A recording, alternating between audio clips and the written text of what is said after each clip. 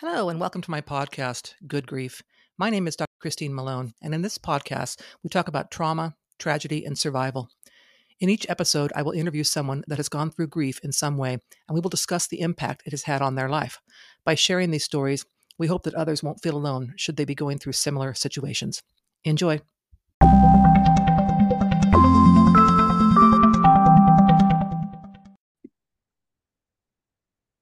Okay, listeners, thank you so much for joining me for this podcast. My guest today is going to tell us a story about his loss. He lost his grandfather, and then kind of how he's channeled that grief into a project that has helped him as well as people that he's working with.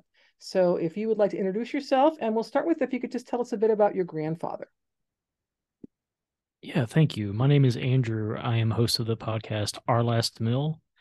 Grandfather, his name was AJ, and he's just an amazing guy. He was a very funny, loving man. He just always growing up, he was just always goofy and silly. He was also incredibly hardworking and caring and compassionate. Um, he was the kind of person that, growing up I looked up to and really wanted to be more like. And now that I'm older and he's gone, he's somebody I still look back at and think I want to be like him as much as I can. Um, he Wait, go ahead. yeah, he did a lot for the community around him, growing up. Uh, about 2 years ago, in the end of 2020, he was diagnosed with a very aggressive form of cancer, and he passed a few months later from it in May. And one of the things about it was that it felt really fast from the time that he was diagnosed until the time that he passed away, but it also felt incredibly slow and painful just because it just happened so fast. But it felt like it was just time was just dragging. It was this really weird just feeling of both worlds where he's like, hey, he's going to the doctor, to he's sick, to he's no longer here, but at the same time seeing somebody who was even in his 80s, almost 90s, so full of life, just slowly that being drained from them was just really, really difficult. Yeah. First thing, his initials AJ, were you named after him with Andrew, or is that just a coincidence? I think it's just a coincidence. And it's funny, my middle initial was J as well. So when I Ah, was a kid, I thought that was the case, but I think it's just coincidence. And his name was AJ. It didn't stand for something. His name was AJ. that was And actually I've joked with my wife before that he was born in the Depression. They couldn't afford more letters for a name back then. So That's funny. Now he got sick, you said in 2020. So did COVID prevent you from being able to visit with him or anything, or did that impact that time period at all due to that horrible virus? okay, COVID. He and my grandmother both contracted COVID at one point, and they both were in the hospital for it and came out. Um, COVID, we were trying to follow all the rules. So we were quarantined. We weren't going out. My wife, my daughter, and I, we were staying just cooped up in a little apartment. I will say when he got sick though, and this is irresponsible, I know, but when you're grieving, you're not thinking straight. We got a phone call one day that, hey, he's not going to make it through the day. So we drove an hour and a half to go to be with him. It's kind of calling in the family. Um, we wore masks the entire time, and damned, he didn't. He lived that day. I say I'm laughing, and I don't want to sound callous. It just we were just so shocked. We got called and said like he's not going to make it through the day, and then we get there and he's joking with people and being jovial. Um, but it did make it harder to go and actually see him in person. So one of the last times I ever saw him alive was a FaceTime call with my aunt, and he it was really hard because he didn't look like himself. He didn't seem like himself. He didn't even seem conscious. And I hate that that's one of the last memories I have of him alive, is that it was through a phone, and I don't even think he realized he was on a phone. Um that was tough. Yeah, that I've heard a lot of stories in my interviews of people who things like that happened during COVID and how it prevented them from spending time with their loved one at the end, which just further makes me angry about COVID, Yeah. but totally different story. So, so even though he was, elderly and so on, and we don't obviously we know people don't live forever. How you didn't expect him to get sick and pass so soon after his illness, but how has his passing kind of impacted you in your own life? So were you like used to call him for advice or something and now you don't, or anything along those lines where it's kind of you've had to kind of adjust to a new normal with him gone? So, it's I didn't necessarily call him for advice all the time, but he was that voice kind of growing up that he would always, my cousins and I, he would always kind of talk to us about, the way you should do things. And when I say that, I mean the most basic advice was, you gotta work hard, you gotta, make as much money as you can, you gotta be good to other people, things like that. He he really was the epitome of, he pulled himself up out of nothing and made something out of himself. He left home at I think at the age of 13 is what my uncle told me after he'd passed, with just $2 or $3 in his pocket. And by the time he passed, he owned a successful business that he'd run for probably 50 years. He had multiple properties that he had bought and renovated and rented out and sold. He was a self-made man in every sense of the word, but he also was a very giving man. At his funeral, I remember there were stories told, during the eulogy of just things he had done for people, um, just acts of kindness. A tenant who lost her job around Christmas time, and he went and dropped off a bunch of groceries and things like that, and just, didn't charge him rent for a month. Just little things like that. And that was just one story, but there were all kinds of stories of him doing these good deeds for people, but not doing it for any kind of recognition. So I have really, since his passing, I've really tried to take on as much of that as I can. I've always tried to have that mindset of, you should do good when you can, if you can, for no other reason than it's the right thing to do. There should be no other reason to do a good deed other than just it needs to be done. But hearing the way he lived his life, even more, and knowing that there was just so much I didn't know that he did, I've really tried to be inspired to do more of that. Um, I can also talk to you too about the podcast that I have now and how that kind of was born out of, my grieving process after his passing. Yes, we're definitely going to get there. Two things came to mind with what you were talking about, and that is the legacy that he's left with all the things that he did and how that has impacted not only the people he helped, but also you as, his grandson to really realize what a good person he was.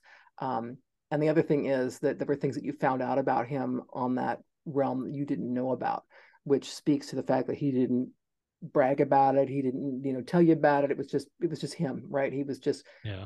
He was just doing what he did because of who he was, and it wasn't like he was looking for accolades or credit or something. He was just a genuinely good person with an amazing work ethic, and probably because of him, the whole going out on his own at such a young age and becoming successful. I think people in that demographic um, certainly tend to be a different breed than what we see Yeah. today, for sure. So yes, I do want to get into your podcast because I know you started your podcast after your grandfather passed. So kind of take us through that process. How did you get from, I'm going through this grieving process to, hey, I'm going to start a podcast. And then your podcast has to do with last meals. So I want you to kind of talk about where did that come from? How did you link grief to food, and how did that come about? Yeah.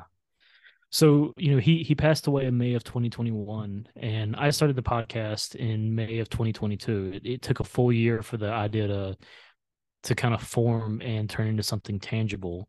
And, on one hand, I knew I wanted to, for the longest time, I wanted to do a podcast. That's something I've wanted to do for years, just because I listen to a lot of podcasts. I love them. I enjoy them. But I never knew what I wanted to do, and it's so saturated. Like, finding something that you feel passionate enough to speak about at length is difficult. I'm sure you've experienced that. And just one night, it just kind of clicked, because for a long time after his passing, it's one of those things. It doesn't, it hits you like waves. in that, if you're sitting on the beach, it's not just one giant wave that comes in and then it's done. It's multiple waves, and some are bigger than others. So you might have a day that it just hits you like a ton of bricks that, he is gone and that is it. And it makes it hard to do anything. It makes it hard to focus. You have some smaller waves where you're riding with your daughter and she says like something like, "Hey, do you remember Papa? He was really nice, wasn't he?" And it's like, "Yeah, baby, he was really nice." And it's sad, but it's a little bit sweeter. So it's like waves. But one night it just kind of hit me that, I was thinking about him, and one of the things I thought about was, food. And it's because I am a food person. I love food. When people go on vacation and tell me about, the first thing I ask is, "What did you eat?" I love food. I love talking about it. And I associated a lot of foods with him and with a lot of people I care about. So growing up, I didn't get to spend a lot of time with my extended family. But when we did, it was usually around the holidays. And, if you think about it with the holidays, what's the centerpiece of that? It's always a big meal. It's, Thanksgiving, it's Christmas, it's something like that. Additionally, he made Brunswick stew, which is was a kind of a signature of his. And if you don't know what Brunswick stew is, I'm not going to try to explain it because I'm not going to do it justice. But essentially, it's meat, vegetables, soup, really good. I would highly recommend, if you can try it or if you can make it, do it. It's great. But I just remember thinking, that there were certain foods that I just remembered specifically thinking about him or about my grandmother who was in really poor health at the time. And it just started to click for me that there are just so many foods I associated with people still living too. My mother, I associate chicken and dumplings with her because that was her signature dish growing up, and it's a thing I still love. For my grandmother, it was bologna sandwiches, it was fried cornbread, it was little Debbie donut sticks. She just passed in December of last year, and I still will sometimes, if I see these little Debbie donut sticks, I don't even like them because they are so sweet. I'll still buy them sometimes just to eat them and make me think about her. And Yes, so that's it's there was a couple months ago, I was at a gas station near the house, and I was helping an older woman. She was having trouble figuring out one of the soda fountains, and I helped her. And it just kind of, in the back of my head, it just made me think about my grandmother. And then I saw the little Debbie donut sticks right by the counter whenever I was waiting to check out, and I was like, okay, I'm just gonna take this as a sign from the universe. And I got home and my wife saw them in my hand, and she knew, it's like, okay, he's in that space right now.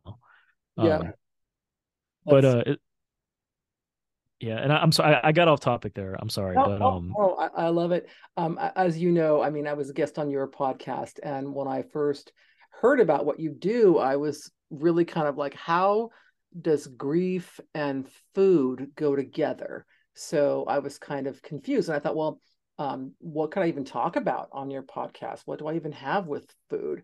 And I talked with my daughter, and she said, "Well, Mom, what about this and what about that?" And she had all these things that she remembered from growing up with, my father and then her dad, which is who you and I talked about. And I went, "Oh my gosh, you're so right. There is a lot of connection there." And it surprised me because it hadn't occurred to me. I think you're in a little niche there where I don't think I don't think there's another one like you out there. Where it kind of surprised me. Yeah, there is not only that connection, but I'm a big fan of, when it comes to grief, thinking about a lot of those positive memories because we have them, right? I mean, yeah. yes, grief is there and it's not going away, but we can think about those positive memories. And a lot of my positive memories for people that I've lost are surrounding food, right? I mean, food is comfort, food is family, all that kind of stuff. So it really, then it struck me like, oh my gosh, you're so right. You're so onto something here with this food thing, which was really something for me. So I was going to ask you, your food memories with Grandpa, but it sounds like the Brunswick stew was kind of the thing. So do you make that today, or is that anything you do, or your wife makes, or you go buy somewhere, or how do you bring that memory back? So that's not something I make. Although, I got to say this.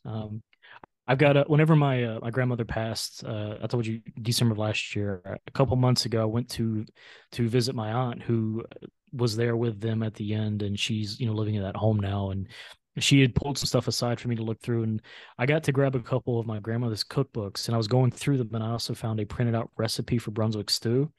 And I don't know if it's the one that my grandfather used, but I saw it. And I was like, I'm keeping that. That's I'm going to frame that and put it on the wall in my office.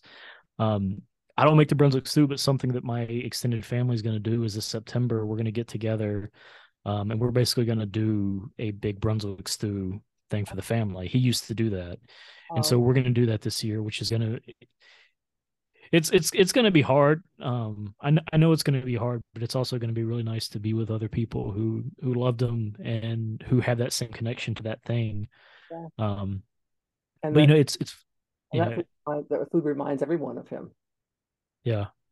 But it is funny that you mentioned that about the how, it I know it seems like an odd concept, but I've found in 30 plus episodes now that I've had that every person I've had on, there is a yeah, that was an odd thing. And then I thought about it and I realized that, my father, my grandfather, my husband, my wife, my whoever, there was some food that they loved. And I've had so many people who've told me that anytime they eat a certain food that had been special to somebody, whether I had one woman on who she lost her husband and his big thing was ordering ribs anywhere they went. So she'll still order a rack of ribs and Mm. just think like, okay, I'm doing this for him. I'm enjoying this on his behalf. It's I've just heard so many different stories of people that enjoy a certain specific food because of a loved one. And when they eat it, it's that feeling of like, okay, they're still kind of with me and I still get to enjoy something for them with them. Yeah, yeah. For me, I mean, what I'm thinking about with my father used to make this red clam chowder every year for Christmas Eve, and my father was not, a chef by any stretch of the imagination. It was just canned tomatoes and canned potatoes and tomato soup and so on. And I remember asking him before he passed, what's your recipe for that red clam chowder? And it was so insanely simple that I thought, okay, well, it's going to be easy to make. And it's actually not one of my favorite dishes, but when I make it, it reminds me so much of my dad that I smile the entire time I make it. And my sister and I, when she lives with me, and when I make it, she'll say, "Oh my gosh, this is Dad's soup," and we just talk about him and our memories of him, not even just about this, the soup or when he'd make the soup, but the soup itself brings us to that space of, remembering him and, what we miss about him and the things we loved about him, which really makes that connection, if you will. So my Yeah. point being, the food doesn't even have to be something you really love and cherish. It's just like, oh my gosh, when I have this, it reminds me of this person and that I lost and the memories that I have. So that's what I think is really cool about what you do. So I'm curious to know, how has your podcast and the interviews you're doing, how has that helped you with your own grieving process, and so on? How does it make you feel in doing these interviews with people? So it's helped me a lot in that it's made it a little more normal to grieve, which is yeah, we don't do a very good job of this as a society. I don't know if it's a Western thing, if it's a modern day, I don't know, and it's above my pay grade. Um, but we don't do a very good job of grieving, and we don't even do a good job of watching other people grieve. When my grandfather passed, I was really lucky that my boss, great guy, and he'll never hear this, so this isn't even me sucking up, but he he related because his grandmother had passed earlier on in his career, and nobody at work said anything to him, so he made sure to check on me that I was okay, and that meant a lot. But even then, there's still that you could tell he didn't know what to say, and there's nothing to say. There's no right thing to say to that person in that moment. But I wanted to normalize the idea of having a conversation about grief and just not making people feel alone, because there is this sense of otherness, and I talk about this on my show sometimes, but there feels like this sense of otherness when you lose somebody, and especially when other people know that you've lost them, because it almost is like you're walking around and you've got the ick on you. You Mm, know, it's like a you remember the cartoons where you've got somebody that just has a cloud hanging over them. It almost feels like that, and it's not an intentional thing, but you don't get to just be normal, which it sucks, but you don't get to just be normal when you're grieving. And it's not even just it's an over and done with thing. There's not a switch that gets flipped. It is very much a progression of, okay, you finally feel a little bit better at some point and you don't even realize it. And so I wanted to try to have these conversations, and my goal is always that for the guest that comes on, I hope that they benefit from getting to talk about somebody. And I've seen so many times or heard so many times, had somebody tell me, thank you for this because it's allowed me to, talk about somebody I haven't talked about in a while. And you can tell that they appreciate that they've gotten to speak about them. And I'm glad I get to give that to that one individual person, but I'm also hopeful that, the whoever listens to it, that they get something out of it. It just that it makes them think about somebody that matters to them and makes them think of a memory.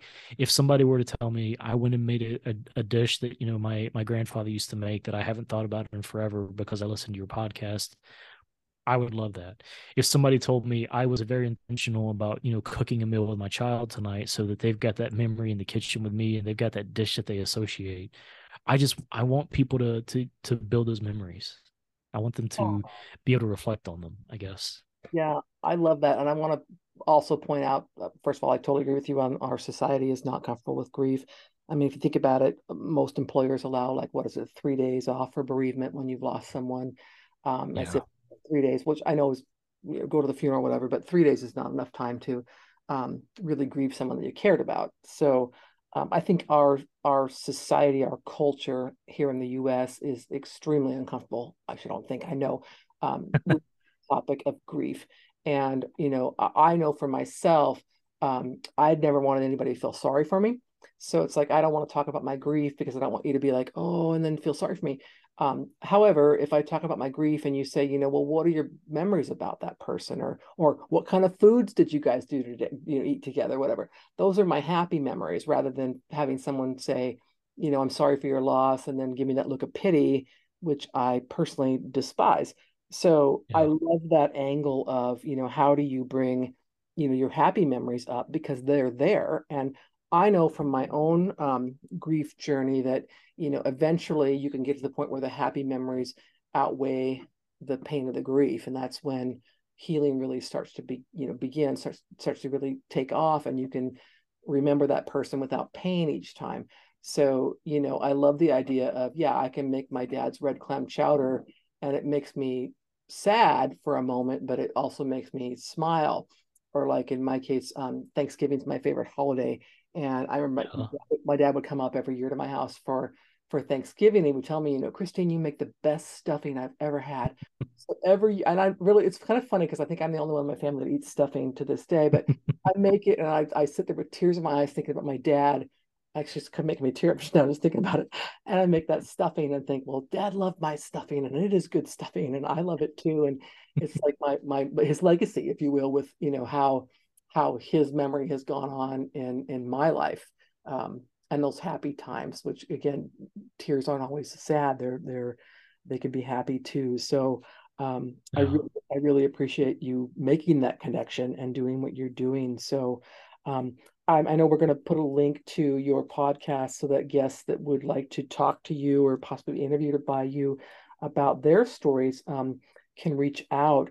But I'm curious, as someone that went through a loss of someone you really cared about, especially, I know it was a short period of time, and as you mentioned, it felt like a long period of time, but, what would your, advice be to that person? Especially in this anticipatory grief where they're going to pass. What would you recommend? What would you say? Hey, do this or don't do this, on those lines. Yeah, and that's hard. Because I feel like with my grandfather and my grandmother both, I went through two very different forms of it.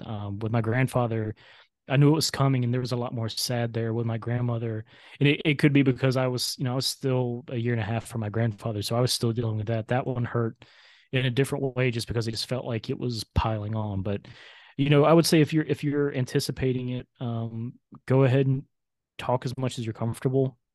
um I think therapy is huge. I'm a big proponent of therapy. Just to have a non-biased person that you can talk to and vent to is great. A journal or something. Just I think trying to sit with it and just let it sit on your chest, I think hurts, and it does more damage than good. um that said, I'm a firm believer too that there is no right or wrong way to grieve. There are ways that are healthier than others. Turning you know to drinking, to drugs, probably not the healthiest way to do it. I'm not going to say you're wrong for needing some kind of escape. It's just probably not the healthiest way to do it. Um, So I would say, trying to find something that you can get even just like the smallest amount of pleasure in, do it. If it's, just cracking jokes, and don't feel guilty about that either. That's the other thing. Don't feel bad that you're trying to feel better. I think is incredibly important. Um, and also just talk to anybody you can. Anyone that'll listen to you. It's hard sometimes to find that person. I would even say if somebody is going to go through it, I mean, just reach out to them. My wife was incredible through the process because she gave me space when I needed it. She talked to me when I needed it. My daughter, at 4 years old, 5 years old, she showed so much emotional intelligence just in her ability to be comforting. Um, that's a really long-winded way to say it's okay to lean on the loved ones a bit. Yeah, That's no, when you need them. I completely agree with you. And I know I'm a very person, and I don't rely on other people for other things. So to me, I almost think it's a weakness to, you know, need somebody. But I have found that having those support systems, whether it's good friends, family, a therapist, whatever it might be, is extremely helpful. And sometimes just, like if someone is going through that, and you're the bystander, the family member, the coworker, whatever, is to do like you said, kind of reach out and say, hey, this I've been through something like this. If you want to talk, you can talk, and then but be sincere about it. So I think a lot of us in this society, when someone's going through grief, we that whole I'm sorry for your loss, but to actually sit and listen to them, right? To say, well, tell me more about that person, or how are you feeling, or how can I help you? One of the techniques that I like to do with people when I know they're grieving is not just ask them what I could do, but tell them what I'm going to do. So I'm going to Yeah. bring you some meals. Would you rather have me bring breakfast, lunch, or dinner? So I'm not asking you to find in your head what you want me to do because you're so busy with so much else right now and you're grieving. I'm telling you, I'm going to do this. Which would be better, right? I'm going to bring you this. What would you rather me do? I'd like to pick up your kids from school and take them to the park. Would you rather me do that on Tuesday or Thursday? So it's kind of a sense of how can I help you in a way where I'm actually giving you suggestions. This is how I'm going to do it. And really listening to people in that time of grief. And I'm really glad you had your spouse for that. Um, I know that's not always the case, and I know Yeah. again in this culture, grieving it's just not a comfortable topic for a lot of people, which is too bad because none of us are getting out of this life alive. So Yeah. everybody's going to go through the grieving process at some point in time. So whether you're comfortable or not, you need to have those conversations. And not having them as the person who's grieving, I think you stick in that grieving groove, if you will, longer if you had those resources, people to talk to, your boss, being understanding, those kinds of things, rather than this robotic way that we tend to treat these things in our culture today. Yeah. And one other thing I'd say there, because you kind of touched on this, me getting it out, but bottling it up, it's not going to go away. It might take a while, but it will bubble up and it will come out. And there's just that's just I think all there is to it. Like you're never going to fully get rid of it. You can't just ignore it and it will go away. It will surface in some way. Yeah, and a lot of times it sits there and festers if you don't do something with Yeah. it. Right? So especially when you talk about, seeking, solace or whatever in, alcohol or whatever it might be, or other things that might be damaging, those are distractions rather than, just outright facing how you're feeling, which can be tough. I mean, I know, for example, in the grieving process, that being angry feels better than Yeah. actually owning the grief, right? So in some of the grief situations I've been in, I tried to be angry for a while because I thought, well, I'm more in power. I'm empowered with this anger. Whereas of course I'm expending so much more energy being angry than if I would just get to the process of just, going through this and, um, accepting this thing or whatever it is and who I am in this new reality rather than being angry that this thing happened. So, I think, and I know you made the comment, not everybody grieves the same way and doesn't look the same from one person to another. And I think it's extremely important to realize. I know I had somebody tell me at one point in time in one of my episodes where I was grieving, well, you've been in this for enough time now. It's time for you to, start doing this. And I thought, well, how are you to tell me what I should be doing right now? Right.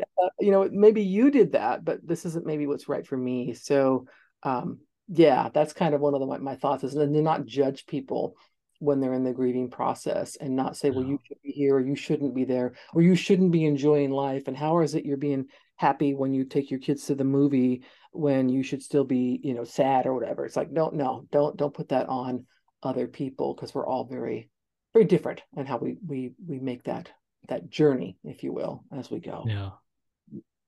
Yeah. So, Andrew, I want to thank you again so much for being my guest for this podcast. I absolutely love the concept of the podcast that you do. We'll be linking to it in the notes for this episode when it airs so that guests who might want to talk to you or look into what you do can reach out and kind of talk about it. Their last meal, if you will, with the people that they've lost and are missing. And for those listening, I want you to know, having been a guest on Andrew's show, it is a fun experience, and fun and grief don't necessarily sound like they go together, but they do. And it's okay to have fun associated with that grief process because you had fun with the person you lost, and that'll always be there. Yeah. And I try to approach it as it's not we're not mourning someone, we're celebrating them. So Yeah, and that's a great point too. It's a great point. All right, well, thank you so much for your time.